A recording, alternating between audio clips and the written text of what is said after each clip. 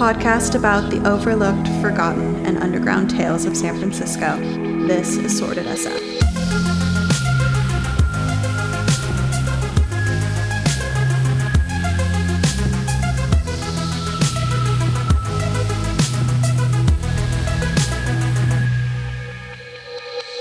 Hello, and welcome to episode 3 of season 2 of Sorted SF.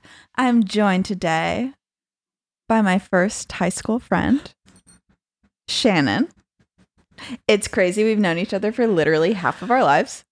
And Shannon, will you just tell us a little bit about yourself? You recently left the city. How are you feeling about that? Hi. It's been a couple months. Hi, how's it going, friend? It's going so good. Yes. Okay. Recently just left San Francisco after living here my entire life. Wow.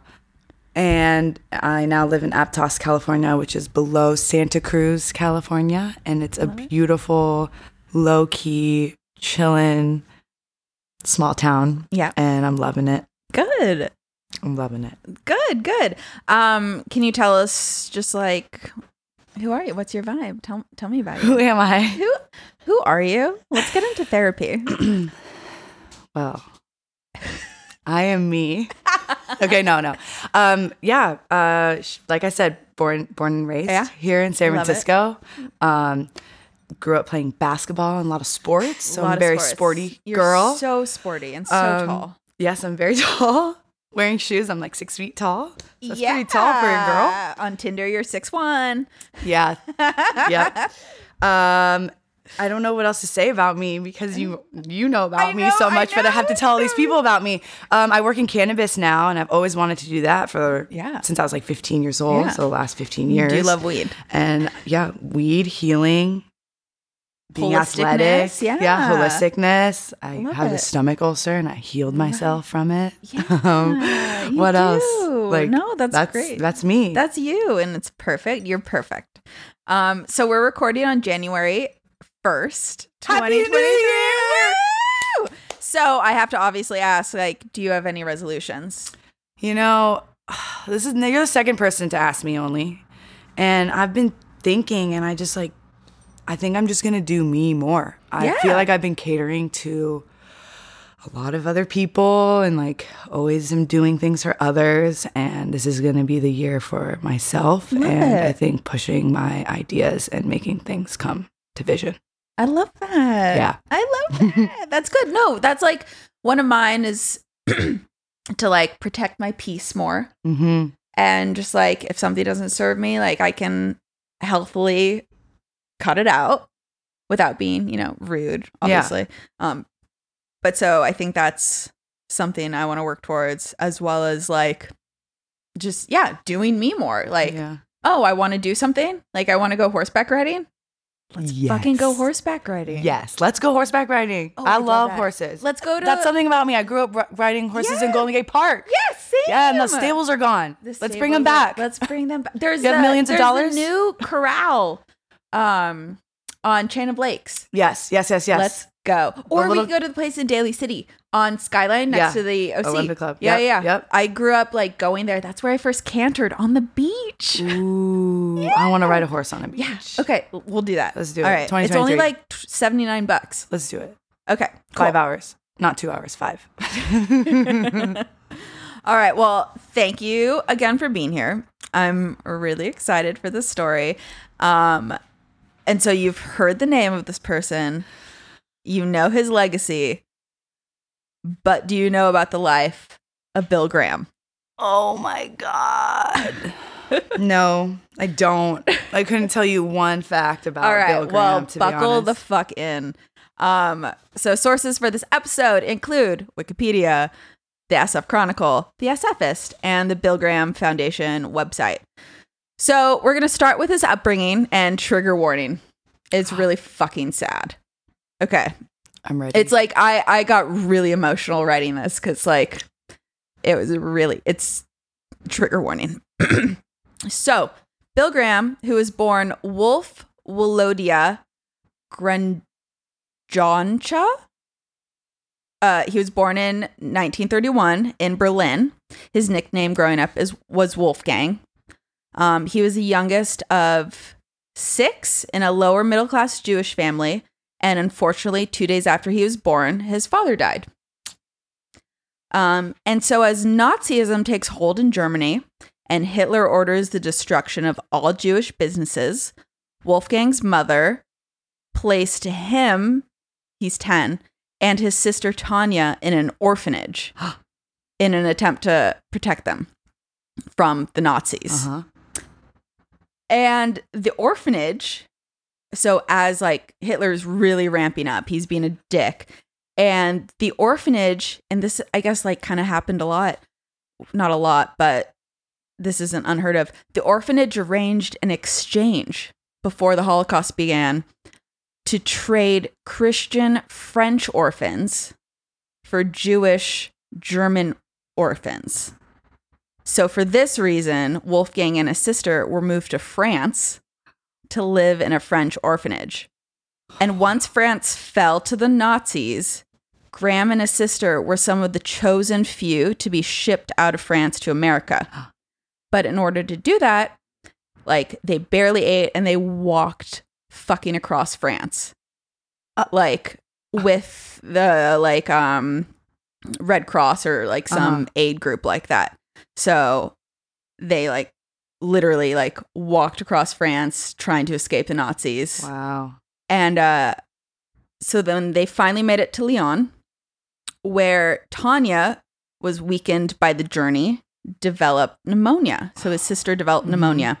And the Red Cross worker told Wolfgang that she wouldn't be able to, like, continue on. And she'd need to stay behind in hospital. But as soon as she was better, she'd join him in America. But of course, he never saw her again.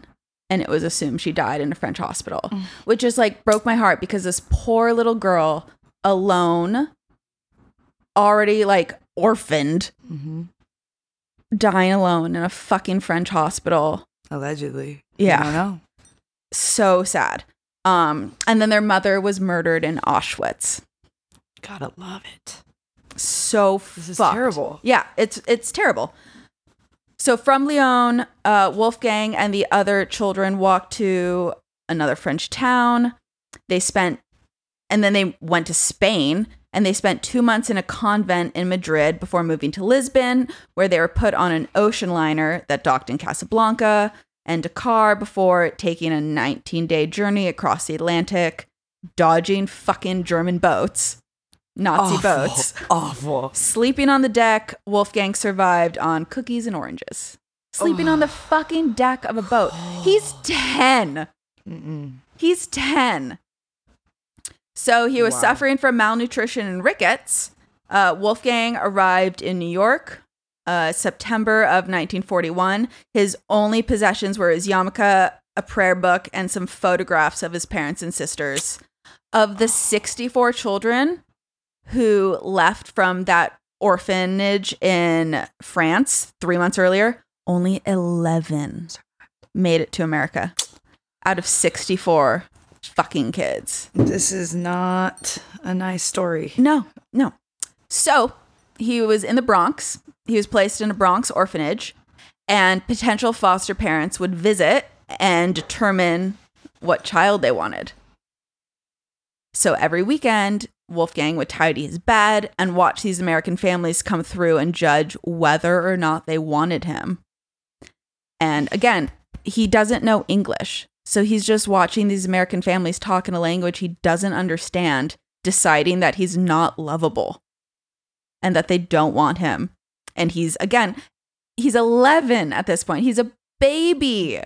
Just a baby. And this lasted 9 weeks, and he was the last of 11. Of the 11 who made it, he was the last one to be chosen. And so he finally did end up being chosen by a family whose son was Wolfgang's age and learning French, which Wolfgang was fluent in. He knew German and French. And then ironically, Wolfgang, when he did learn English, was taunted for being a Nazi due to his German accent. This poor kid whose Jewish mother died in Auschwitz was made fun of for being a Nazi. So he eventually perfected a perfect New York accent.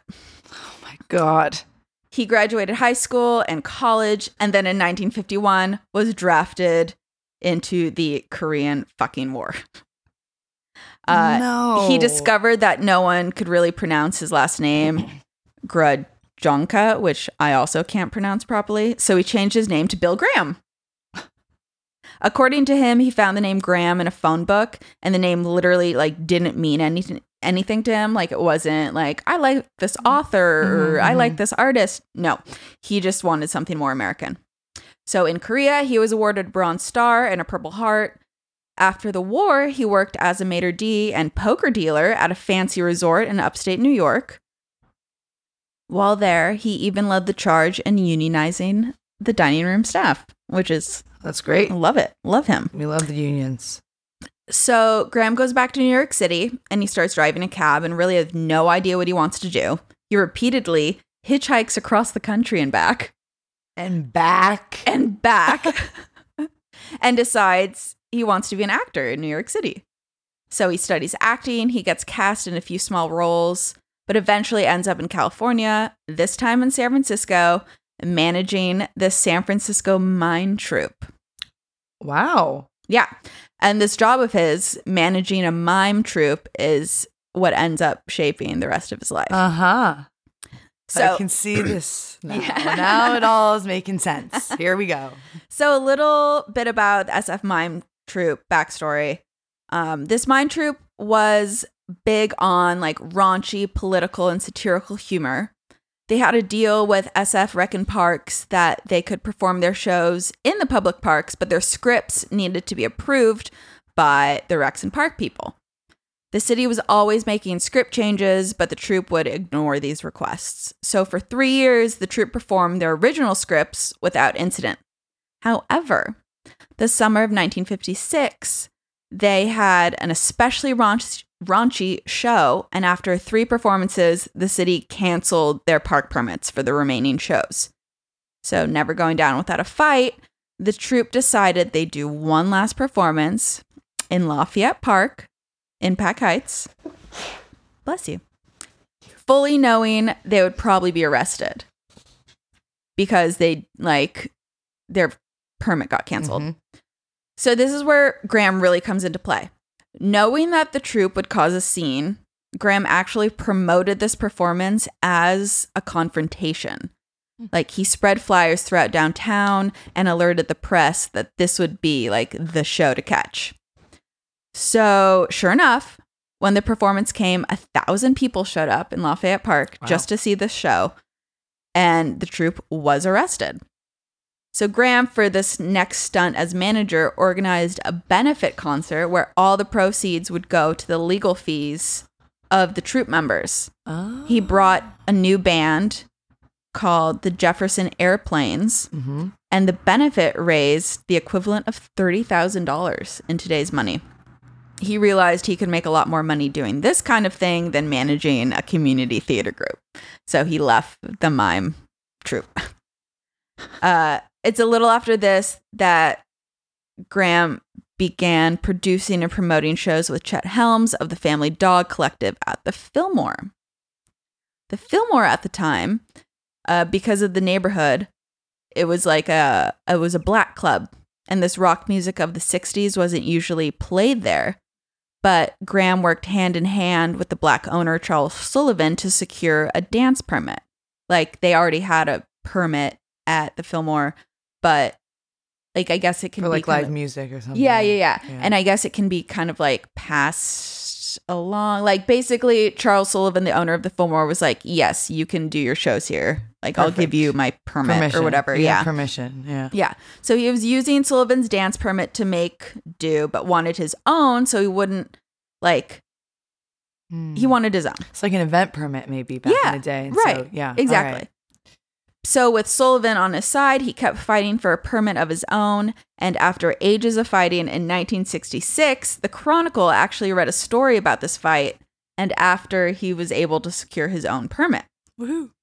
And Graham was actually really revolutionary. Like, again, this was the time of psychedelic rock and shit. And so he was asking these psych rock bands who they wanted to see.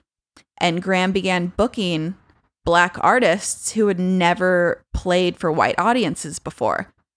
Very radical. Yeah. Oh my God, absolutely. So when he booked Otis Redding, he performed at the Fillmore. Janis Joplin arrived at 3 p.m. so that she could be front row because she wanted to see him so badly.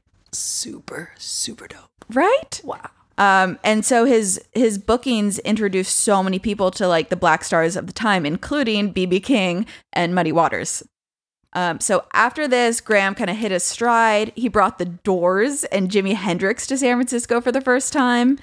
He began booking English bands who had never performed on the West Coast. He booked The Who and Cream. And he fucking discovered Carlos Santana. Who he then got to play at Woodstock. My mind is fucking blown. I know. Now. Like, who is this guy?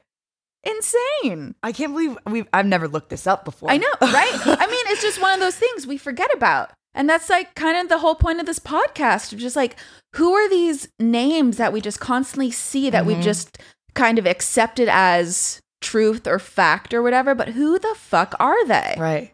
And this is fucking Bill Graham. This is great. We're unpacking a lot. Absolutely. So Graham's obviously super busy at this time, and he ends up opening Fillmore East in New York City, which drove him nuts because he was literally commuting every week to and from New York City.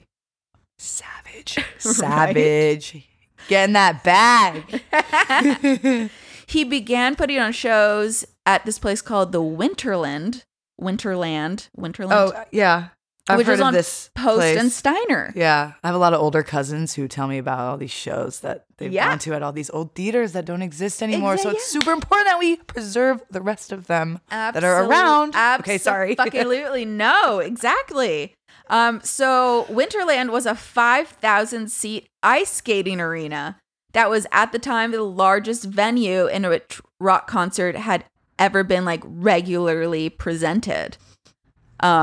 So he kind of ran out of steam though and quit running these venues, and after a little bit of time went back to promoting. Okay. Yeah. So he goes back to being the promoter. That's the fun stuff. Absolutely, because he then presents the Rolling Stones at 2 shows in SF, as well as LA, Long Beach, San Diego, and Tucson. He's like the promoter for their 1972 tour of America, and then that like begins his association with the world's greatest rock and roll band, you know, Rolling Stones. A year later, Graham put on the first in what became a hugely popular series of one-day outdoor festivals known as Day on the Green, at which Led Zeppelin, the Eagles, Fleetwood Mac, the Grateful Dead, and the Who, all on one fucking bill, played more than 50,000 people in Oakland at the Oakland Stadium. To be alive during this, can you imagine? And like our parents' I know. age, like I wonder, like my dad listened to Jefferson Airplane, and all that. Love that. Oh my God, we'll have to like. What were our parents doing at this time? I guess my mom was probably like, oh, this is 74. She was a teenager. They knew about college, this. Or college, maybe college, maybe high school. 64, 74. Yeah, maybe college. No, my parents got at married least in like high 79. School. So at least high school. I think they knew what was going on. Yeah, they were cognizant. We can't do that right now. So in 1974, Graham produced landmark arena rock tours by Crosby, Stills, Nash, and Young, George Harrison, and Bob Dylan. A year later, Graham helped create the incredibly lucrative rock merchandising industry by funding Winterland Productions, which was the first purveyor of T-shirts for which musicians received royalties. Merch! Think of all the band T-shirts we've purchased throughout the years. That's fucking Bill Graham. Wow, revolutionary. Dude, isn't that insane? I have so many shitty band T-shirts from like all the concerts. So many concert T-shirts. Insane. But I love them. I love them. You have to get it when you're there. All my Metro Station T-shirts. Yes. My totes? Yes. My recent band t-shirt is a Dua Lipa one. Love. Oh, how about you? God. She's so hot. She's so hot. And then when Graham learned a budget cut was about to put an end to all extracurricular activities in San Francisco public schools, he persuaded the city to let him put on a benefit called SNAC, an acronym for San Francisco Needs Athletics, Culture, and Kicks. Wow. How do I join this? Is it still around? I have no idea. But so it ended up being the first big rock benefit concert in history. Yes. Here. 1975. 50,000 people filled Kezar Stadium to watch the Grateful Dead. My heart. Oh my Bob God. Dylan, Jeffrey Starship, Tower of Power, the Doobie Brothers, Santana, Mimi Farina, and Neil Young. Whoa. Featured speakers at the event included Marlon Brando, Joan Baez, and Willie Mays. The concert raised enough money to fund after-school programs in SF public schools for another year. Wonderful. Like, Wonderful. who is this guy? Yeah. I wish when someone asked me next, who do I want to sit down with and who would it be? Yeah. Bill Graham. Bill fucking Graham, dude. Mr. Wolfgang. Yeah. R.I.P. Like his dead Disney name. changed. Yeah, it's his dead name. Exactly. So, and then so we're on to the 80s now. He sponsored a rally in Union Square in San Francisco to protest Ronald Reagan's plan to visit a cemetery in Bitburg, Germany, where members of the Waffen-SS had been buried. So the Waffen-SS, which I learned, is not a ship, which we previously thought. The Waffen-SS is a group of the fucking Nazis. And so Bill Graham, he was protesting in Union Square to not have the president go over there, right? Yeah, exactly. Yeah. Like the president of the US, was going to go fucking visit a Nazi burial ground. Fuck you, Ronald Reagan, for, obviously so many reasons. But so during that protest, the offices of fucking Bill Graham were firebombed and burned to the ground. Oh, and terrible. So all of his priceless rock memorabilia, he lost so much of his shit in a fire. And those who set fire were never caught, and they were back in business eventually. But his first thing when he heard about it was anyone hurt? Oh, because he's the fucking best. Others. Bill Graham, an American hero.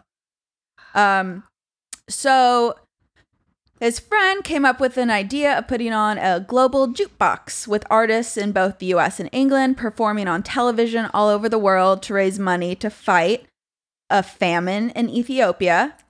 So fucking Bill Graham produced the American Live Aid concert.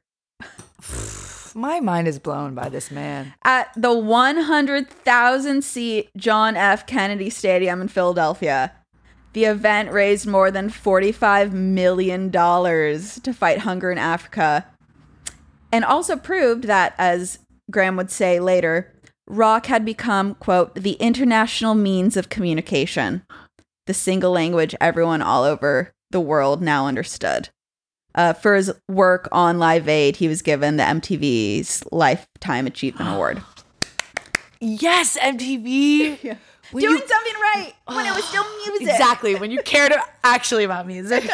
And Next, or was that VH1?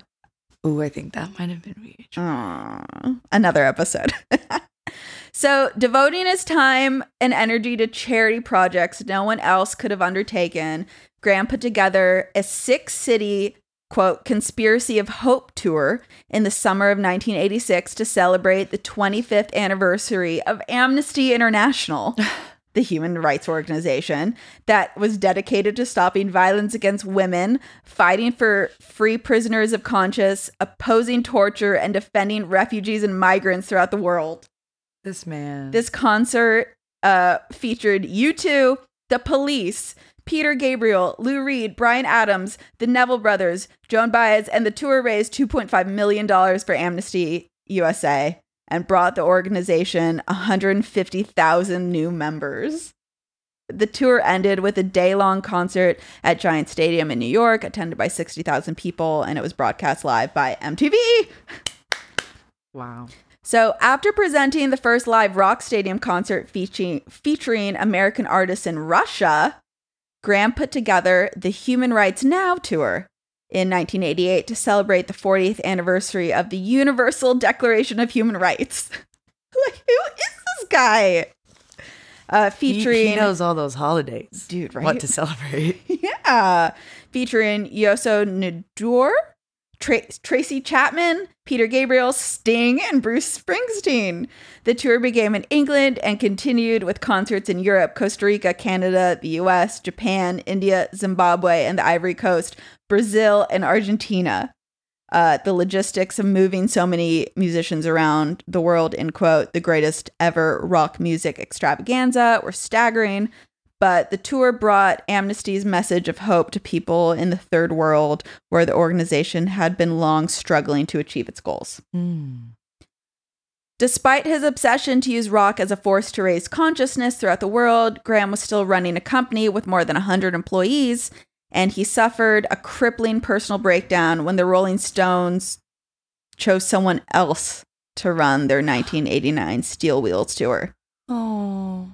As only as he could, Graham managed to resurrect himself and organized a 12-hour rock telethon that raised $2 million for the victims of a massive earthquake that had struck the Bay Area. The 1989 earthquake. Loma Prieta. Exactly. A year later, he brought 60,000 people together in the Oakland Coliseum to welcome fucking South Africa's president, Nelson Mandela. Wow! Oh my God. Like, who is this guy? Oh my God. Like, revolutionary, like, visionary, just like... insane. Just creating so much. So much. That we now see every day in music. Exactly. It's so prevalent. Like, he paved the fucking way. legacy. Yeah. Yeah. Like, who knew that all of it was fucking Bill Graham? It makes me feel good every time I've gone to a Bill Graham show there. Yeah. Show at the Bill Graham. Like, absolutely. So, historic. On Friday, October 25th, 1991, Graham was flying home from a Huey Lewis and the News show in the East Bay with his companion. I don't know why he was flying from the East Bay, but whatever. When the helicopter piloted by his longtime associate Steve Kahn was caught in a sudden storm. No. Striking a power line, it exploded, killing all those on board. No. 60 years old, Graham died as he had lived, doing what he loved best. No, but yes. Yeah, right? Poetic, but fucked. What may have been as many as 500,000 people filled the polo field in Golden Gate Park on November 3rd, 1991, at a free concert in Graham's memory entitled Laughter, Love, and Music. Aaron Neville, Jackson Browne, Joe Satriani, Carlos Santana, Los Lobos, Robin Williams, Crosby, Stills and Nash and Young, John Fogerty, and the Grateful Dead performed. Joan Baez and Chris Christopherson. Keep going. Joan Baez and Chris Christopherson closed the show by singing Amazing Grace. Oh. 3 months later, he was inducted into the Rock and Roll Hall of Fame. Oh, as he should be. As he should be.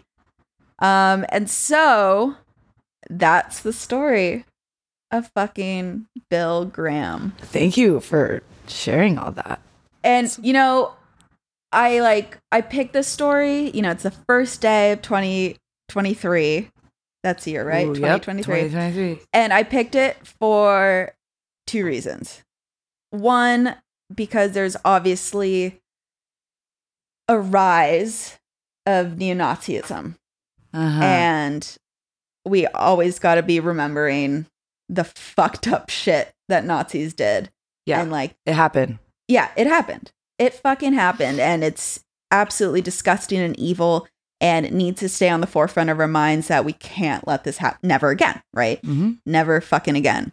And 2, with the new year, I just want to remind myself and anyone who listens to this podcast, all 9 people, I think we're up from 8 to 9, and that you really can make an impact. It doesn't matter where the fuck you started. This fucking poor, literally poor, but also just like emotionally, like this this traumatized child created something so incredible. And it doesn't matter where we start in life. It just matters what we do with our lives and the time that we have. Yeah. Exactly. Like there's always room to make impact. There's always room to help others. We are literally like you know what I mean. Like, it could be as small as like smiling at someone or Absolutely. literally being like, can I help you with that? Mm-hmm. Or like, how are you? Asking them, how are you? Yeah. Or actually doing something like helping fundraising. An old lady. Yeah, or, fundraising. Helping yeah. an old lady fucking carry her grocery bags. Exactly. Like there's so much room to help people. There's so much room to make a difference. And what we do with our lives matters. You know, it's not just, sure, it's fun and games, but it's also not. Because this fucking kid who started with nothing has absolutely changed the fabric of San Francisco. He's impacted all of our lives, whether we know it or not. Mm-hmm. He is the reason that like music fucking exists and is what it is today. Yeah, 1,000%. And so I just wanted to remind everyone that like what we do matters. Yeah. We have the potential to make so much impact. Make change. Exactly. Positive change. Exactly. So happy 2023. What we do is fucking cool. And we need to be more cognizant of how we can make an impact and help people. Because Bill fucking Graham would have wanted that. Totally. Oh, also something I forgot to mention. He is the reason, like that rally at Union Square to protest Ronald Reagan going to the fucking Nazi burial ground. That's why the menorah lighting happens in Union Square. It's the Bill Graham menorah lighting. Like it's still called that today. Okay. Because he was a fucking survivor of the Nazis. His mom died and she didn't die. She was murdered in Auschwitz. And like he was a proud Jewish boy. And that's why we have the fucking menorah lighting in Union Square because of fucking Bill Graham. That's wonderful. What didn't he do? I know. I want to deep dive more now. I'm gonna go down a rabbit hole later. He's incredible. He's fucking incredible. Like I'm just so glad you shared this with me because like we bonded over music back.